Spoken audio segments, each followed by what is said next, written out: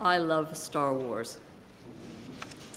I watched Luke destroy the Death Star as a wide-eyed 8-year-old, and I relished the downfall of the Imperial walkers on the ice planet Hoth. I rejoiced with Luke at seeing his father, Anakin Skywalker, Darth Vader, restored in death to the good side of the Force, glowing faintly alongside Obi-Wan Kenobi and the Jedi Master Yoda. In the 1983 version of Return of the Jedi, Anakin's Force ghost looked like the old, wounded, disabled man whose body Luke rescued from another Death Star about to explode. Hayden Christensen, who plays Anakin as a young man in the prequels, Attack of the Clones and The Revenge of the Sith, was only 2 years old then. Yet, the 1983 film has since been edited so that his image is the Force ghost, alongside Obi-Wan Kenobi and Yoda. I find this troubling, and not just because I'm a cantankerous old fan who likes things the way they were. For a theologian with an interest in disability, the swap calls to mind the worries of some disability theologians about continuity and discontinuity in the resurrection. If disabilities that marked us or our loved ones in this life are eradicated, how does identity persist? George Lucas explained in an interview that when Anakin Skywalker was redeemed, he went back to being the person he was before he was consumed by the dark side. The real Anakin ceased to be when he became Darth Vader. But the replacement of the post-Darth Vader Anakin with the young pre-Darth Vader Anakin creates enormous problems for thinking about the resurrection, even in the fictional Star Wars universe. Anakin seems to lose most of his adult life. Would he remember that he had been Darth Vader, or that he saved Luke's life? If he doesn't remember the event, how can this Force ghost be the same person that Luke rescued from Death Star 2.0? George Lucas's decision to replace Sebastian Shaw, who played Darth Vader in The Return of the Jedi, with Hayden Christensen introduces radical discontinuity into the narrative. The substitution does not give us the real Anakin.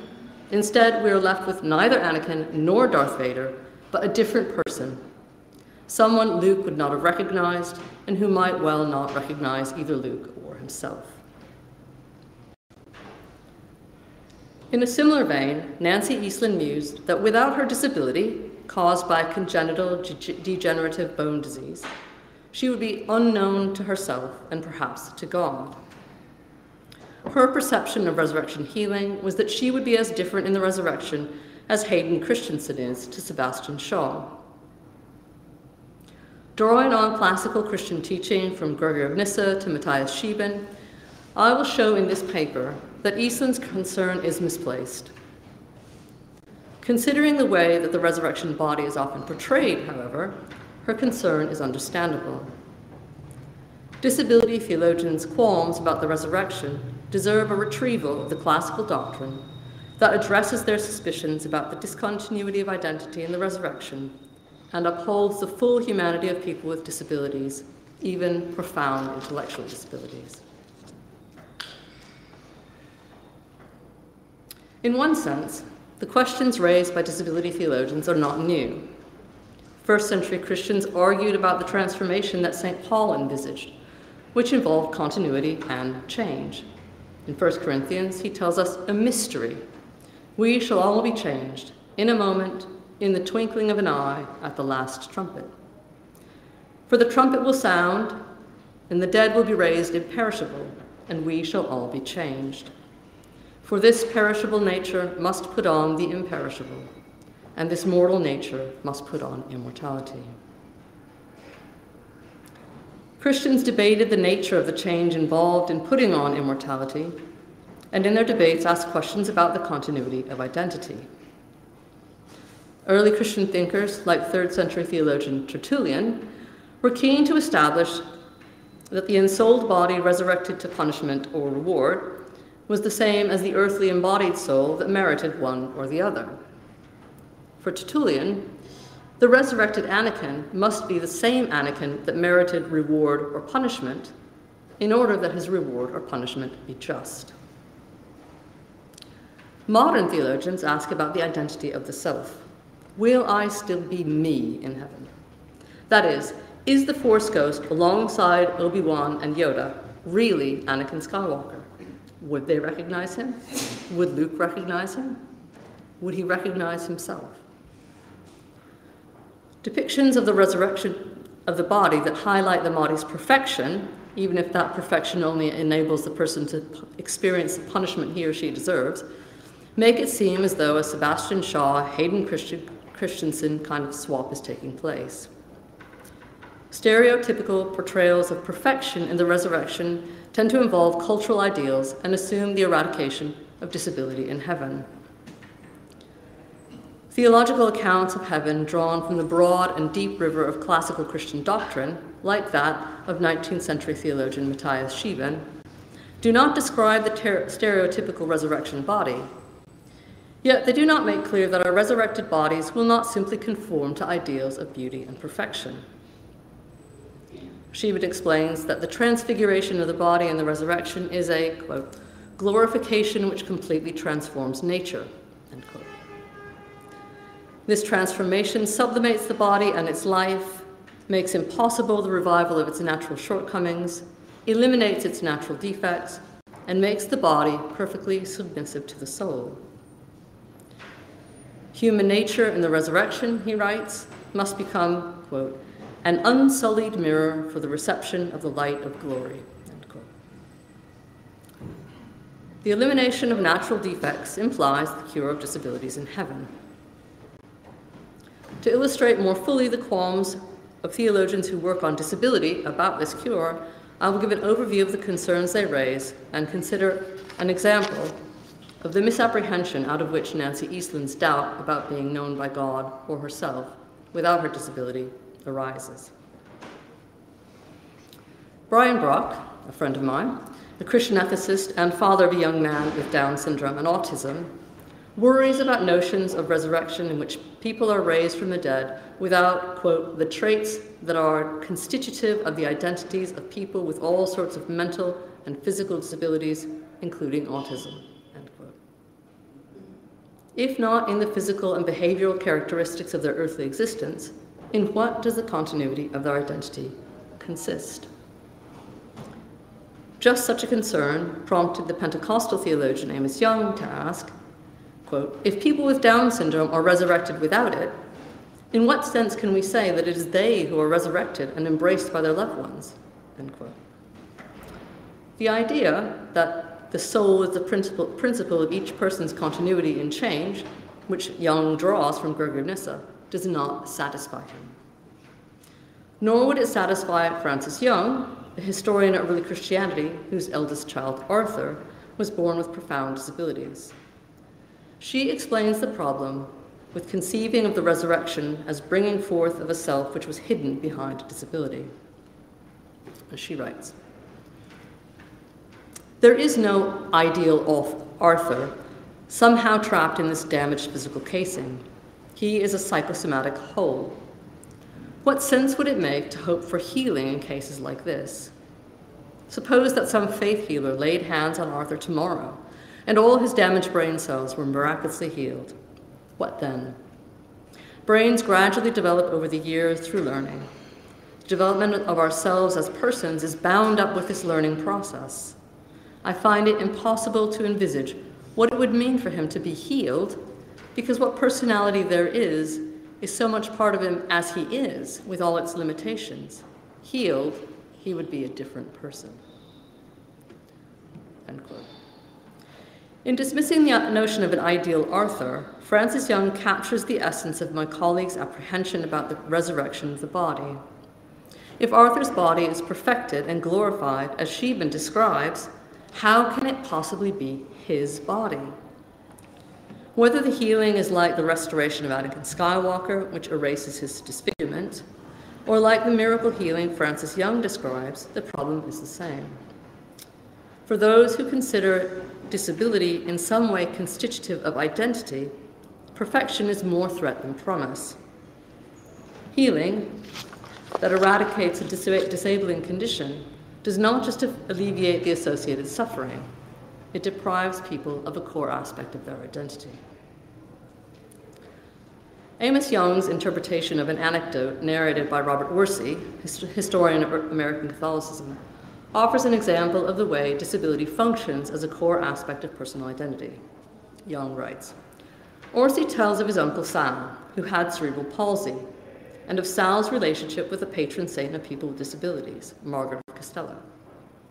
Margaret was a limped, hunched, blind, and dwarfed woman who accomplished more than 200 miracles. Sal anticipates recognizing Margaret in heaven and saying, I like it that there's somebody up there, like us. This suggests not only that Margaret will retain the features of a disability even in a resurrected body, but also that Sal anticipates that the vestiges of his disability will not completely disappear even in the eschaton. The sense is that all will be okay in heaven, not because bodily or cognitive parts have been fixed, but because the people of God will be fully in the presence of and love of God. End quote.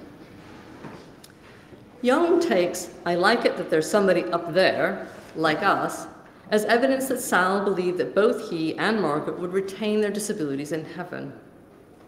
He assumed that Sal looked forward to recognizing St. Margaret by the traits that marked her in life, and so also that Sal's comment sprang from a belief that people marked by disability in this life will retain at least the vestiges of the disabilities even in the eschaton.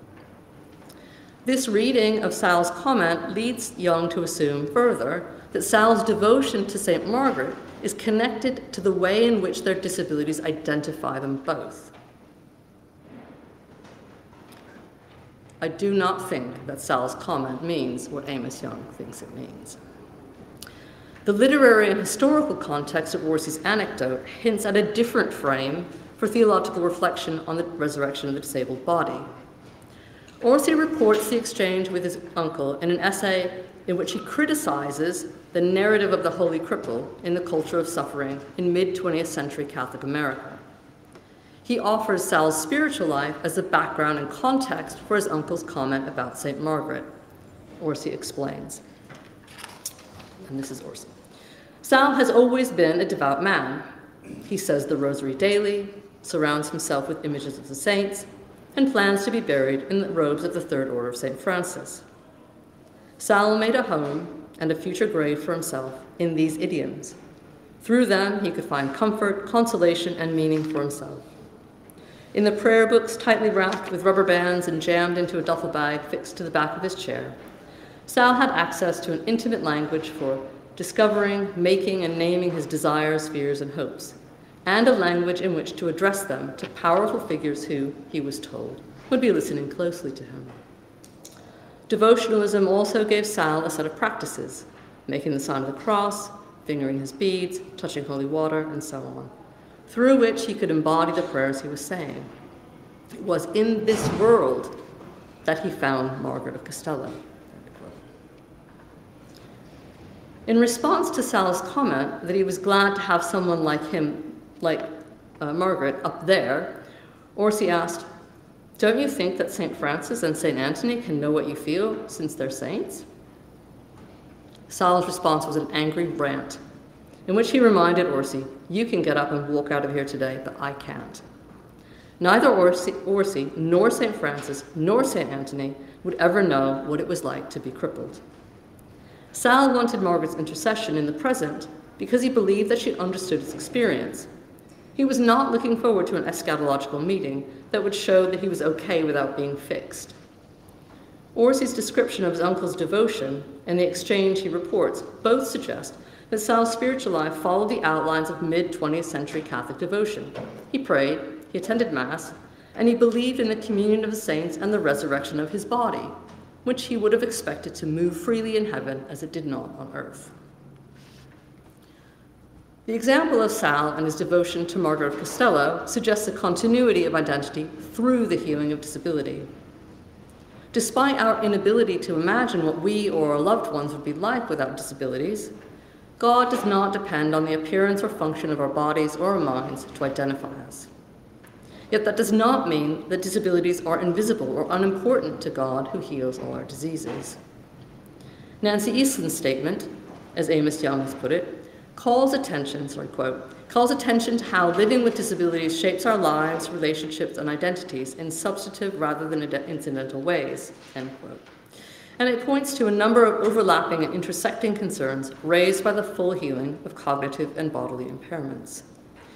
These concerns fall into two broad sets, and I will describe them now in turn. In the first place, how we imagine the resurrection matters. Young and others push back against the modern preoccupation with a narrowly conceived notion of health and wholeness that assumes the abnormality and undesirability of disabled bodies and minds, which is reflected in stereotypical portrayals of the resurrection. Resurrection healing may be taken rightly or wrongly as the ideal for a normal human life.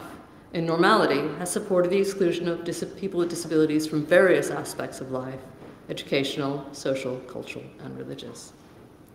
Second, making sense of disability also involves facing questions of theodicy. If disabilities are healed in heaven, why does God allow disability on earth? Is disability punishment for sin, as is implied by the disciples' question in John 9, who sinned this man or his father? It's also implied by Job's friends' explanations of his misfortunes. Eastland, Young, and others, including Pope St. John Paul II and Salvifici Dolores, rightly insist that disability is not punishment for sin. Yet both Young and Eastland relate the disappointment and shame that followed from prayers for healing that did not result in a cure.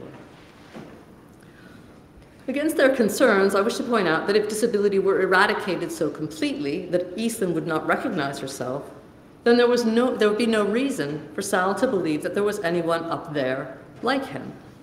In that case, lightness would disappear along with the disability.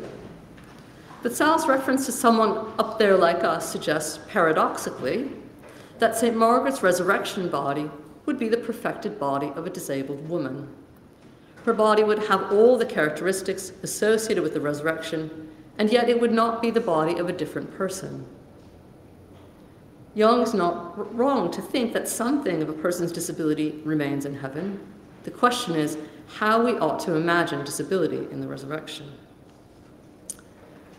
Exploring this question in a way that addresses the concerns of my colleagues in disability theology takes us to the core of traditional theological anthropology, that the soul is the person's continuity of identity and change.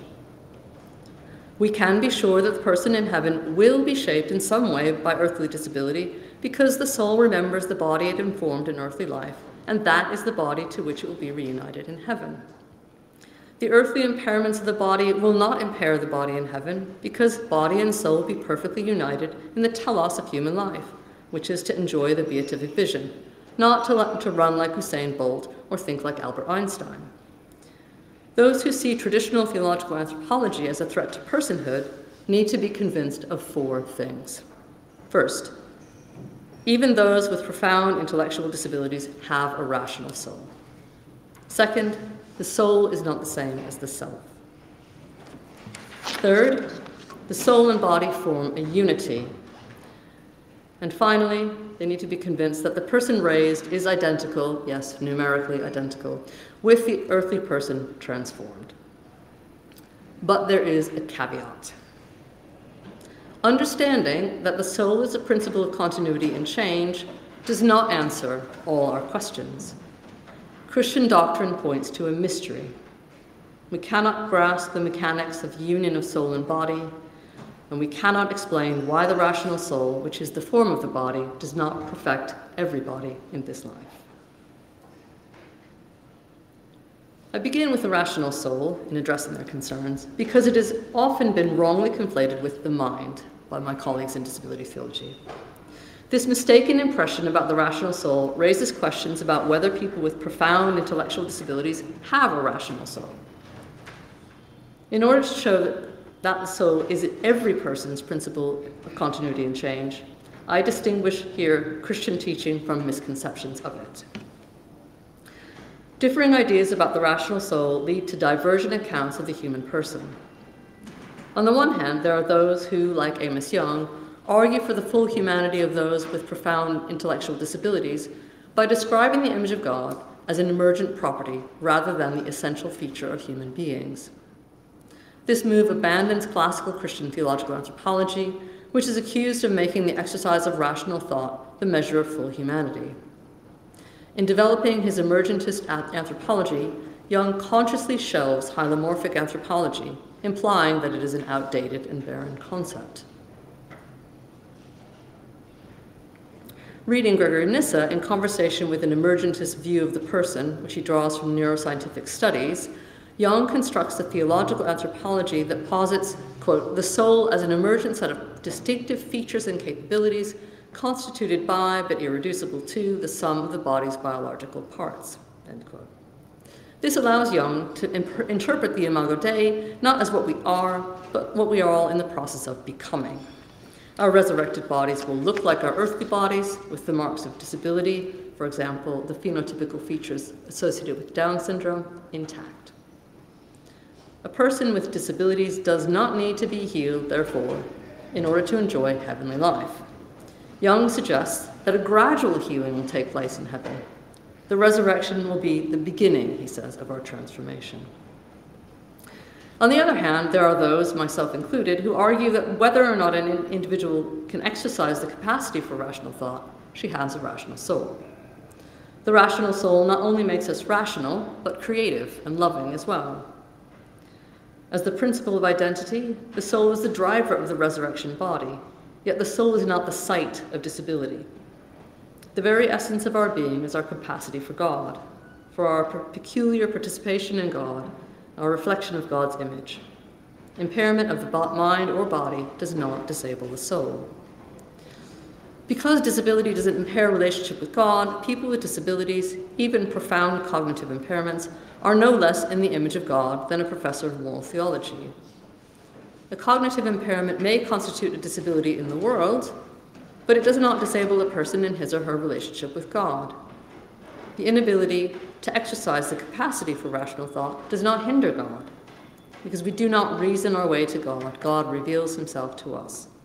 It is not the clever who Jesus says will see God, but the pure in heart.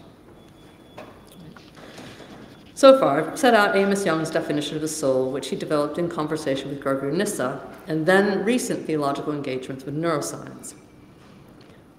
And I want to go on to talk a little bit more about Gregory Nyssa here. He targets the question, how, quote, how the material and immaterial realms relate to each other, unquote. And in so doing, Jung misses one aspect of what Gregory has to teach him and us about the paradoxical nature of Christian teaching on the soul. Gregory's teaching on the soul is typical of his exposition of the mysteries of Christian faith. He sets out what we must say about the soul and explains the reasons why we must say what we say. Nevertheless, he tells us, we cannot explain fully what the soul is. So although Gregory can explain, and does explain, the reasons for Christian teaching about the soul, the mechanics of the mysterious union of soul and body, like the mysteries of the Trinity and the Incarnation, remain beyond the grasp of human comprehension. In On the Soul and the Resurrection, Gregory gives what seems like a technical definition of the soul, and then riffs on its elusiveness in On the Making of Man. So I think Jung is stuck between these two. Gregory defines the soul as, quote, an essence which has a beginning, a living and intellectual essence which by itself gives to the organic and sensory body the power of life and the reception of sense impressions as long as the nature which can receive these maintains its existence, unquote. Nice definition, Gregory. Yet that does not mean we can know, and here's Gregory again, how it comes into being, how it is composed, whence it enters into the body, how it departs from it, or what means it possesses to unite it to the nature of the body. These are the questions that Jung would like to answer that get him into trouble. Scripture and its interpretation guide belief and give shape to Christian teaching, but not everything admits of explanations of the kind modern people like Amos Young have come to expect. I say this now so that when I do tell you that hylomorphic anthropology and the concept of numerical identity help us to understand that the soul is a principle of continuity and change, you will not think that either of those concepts tells us how the material and immaterial are related. The soul is present to God in this life and the next. God, who is closer to me than my own soul, as Julian of Norwich observes, ultimately ensures the continuity of identity both in earthly life and in the resurrection. To say that, however, is not to explain the mechanics, but to sketch the shape of the mystery. That having been said, I intend now to explore the particular mystery of the way that the disability of the body on earth marks the unique essay of the individual soul. We don't know how the soul is shaped by disability. That pertains to the mystery of the union of the soul and the body. But in this section, I consider one proposal that begins to do the necessary work of explaining in a technical way why we ought to believe that the soul is the form of the body, and yet maintain that the soul may retain some impression of disability. Terence Ehrman uses hylomorphic anthropology to argue that even if people with disabilities are fully healed in the resurrection, their identity is not compromised. I draw on his essay on disability and resurrection here because his account of hylomorphic anthropology is clear and targeted towards objections to mystic theological anthropology. He explains clearly for us that any given entity is composed of form and matter. Form, he says, actualizes matter and gives the entity its unique characteristics. He describes the unity and form of matter by analogy with a word and its meaning, and I find this particular analogy very helpful in speaking to my colleagues in disability theology. The human being, he explains, quote, the soul is in the body the way that meaning is in the word, end quote. As the form of the body, the soul is its organizing principle. On the basis of this account of body and soul, Ehrman shows why impairments or disabilities are not intrinsic to the human being. The soul forms the body according to human nature.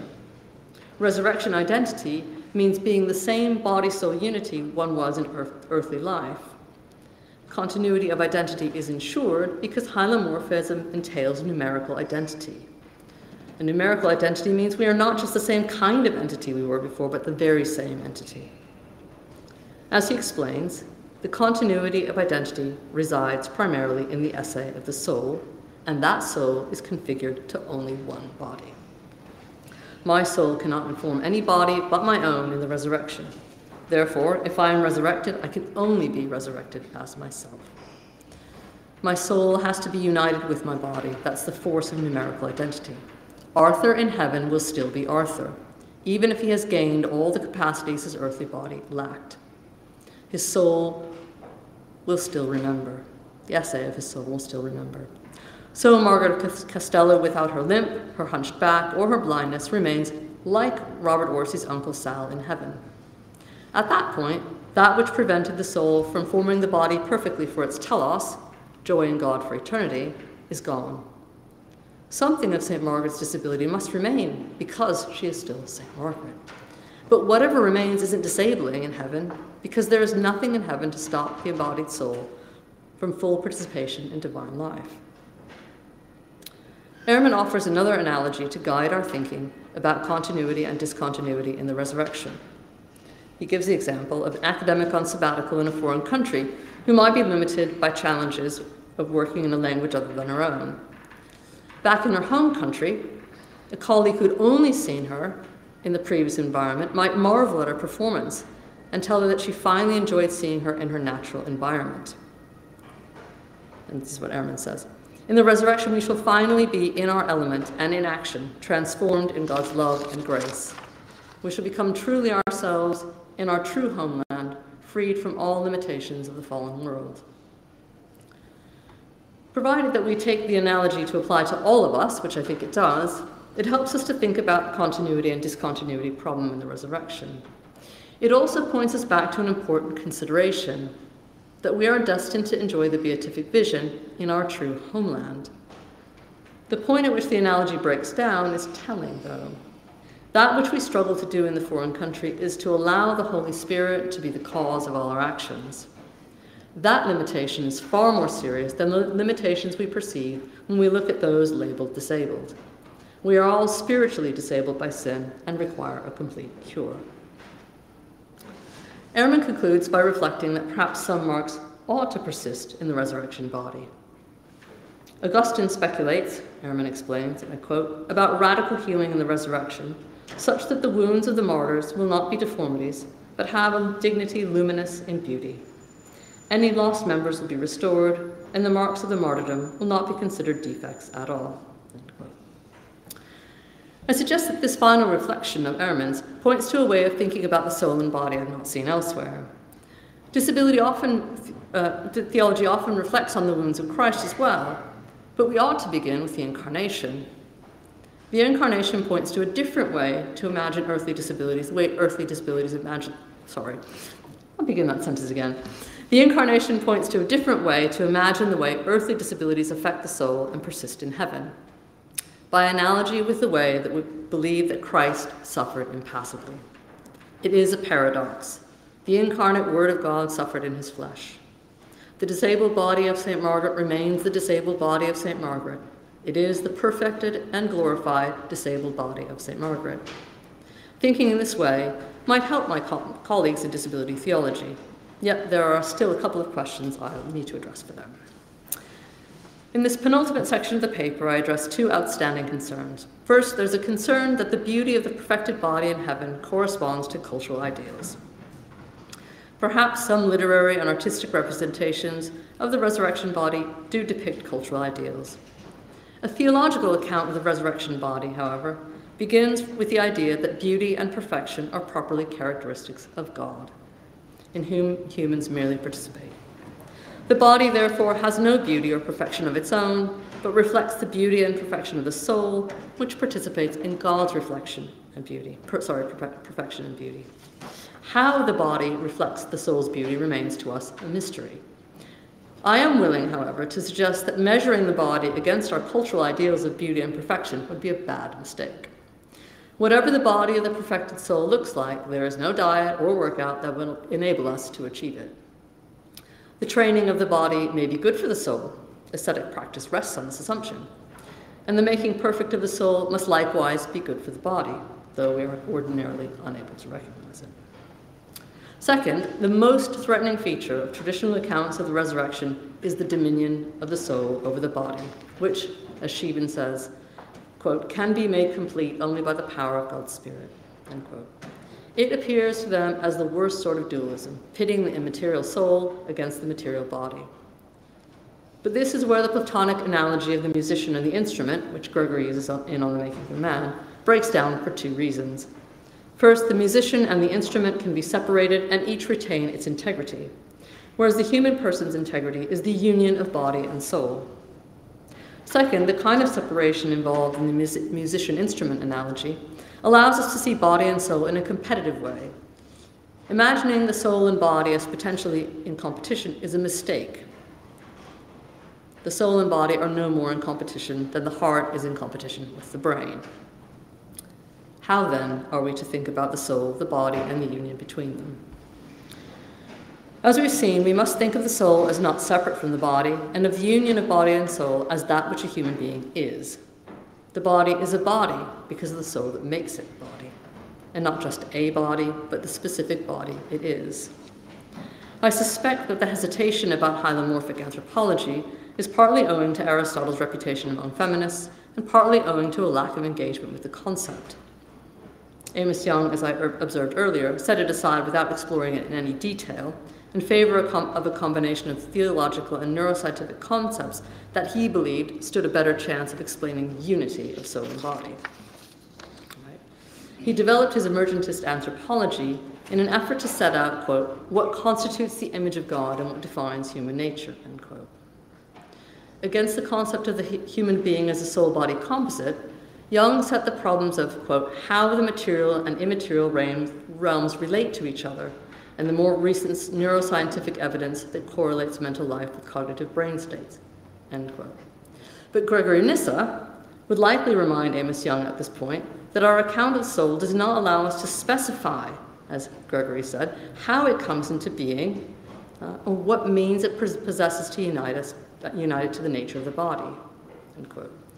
The correlation of brain states with mental activity, on the other hand, which Young observes and is part of his evidence, Young seems to assume that proponents of a composite soul-body account of the human person would associate mental activity with the soul rather than the body.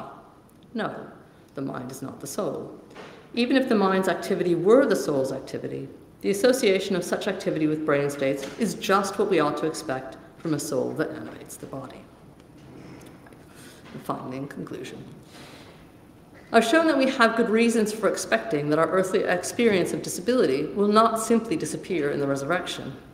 In our thinking about the resurrection, we need to bear in mind, however, the magnitude of the transformation involved, as I suggested earlier. The difference between those of us with even the most severe disabilities and those without disabilities is negligible compared to the difference between the way we are now and the way we will be in the resurrection. Being cured of sin and made pliable to the guidance of the Holy Spirit is a more radical change than the lame walking and the blind seeing. I hope I have convinced you that we go wrong if we seek the principled continuity of identity or personhood in the person with heavy emphasis on the body. Because the principle of human identity and continuity is the soul as it is present to God. Eternal life is that state in which our relationship with God is our primary identity, and we see ourselves, and presumably will be seen by others, in the light in which God has always seen us. In heaven we will be different, to be sure, but that is not to say that in heaven we'll be a different person. In heaven we will be our true selves, beings created and held by God through all the chances and changes of this life. This may be surprising for us and for those who've known us, but the revelation of who I am will not shock God, in whom I have lived and moved and had my being from the moment of conception until my eternal rest, and it will really be me. Because the resurrection of the body in Christian theology is not like coming back as a Force ghost, which is a resurrection that relies on the fertile and capacious imagination of George Lucas. As creative as he was, Lucas was not able to imagine a true self that incorporated somehow all that Anakin Skywalker had been, disabled and powerful, devoted and cruel, and all that he had done. Lucas could only imagine bringing back the real Anakin by reducing him to the person he was before he was seduced by the dark side. In the Manichaean universe of the Star Wars saga, there is no redemption, no hope of redemption. But what if George Lucas could imagine a force that was only good and only moved all things toward the good, a force that could not be thwarted, and a dark side that would only ever be a shadow, a privation of the force, and not an opposing power? Then he might have been able to imagine a reality in which Anakin Skywalker was always sustained by the Force, which would account for his ability to save Luke after years of cruelty. But we do not believe in Force ghosts. We believe in the resurrection of the body by God's grace, which doesn't have to annihilate parts of our identity to bring us to our true selves. In John's Gospel, we learn that he who does what is true comes to the light, that it may be clearly seen that his deeds have been wrought in God. The next person to come to Jesus, the light, is the Samaritan woman, who finds Jesus by the well.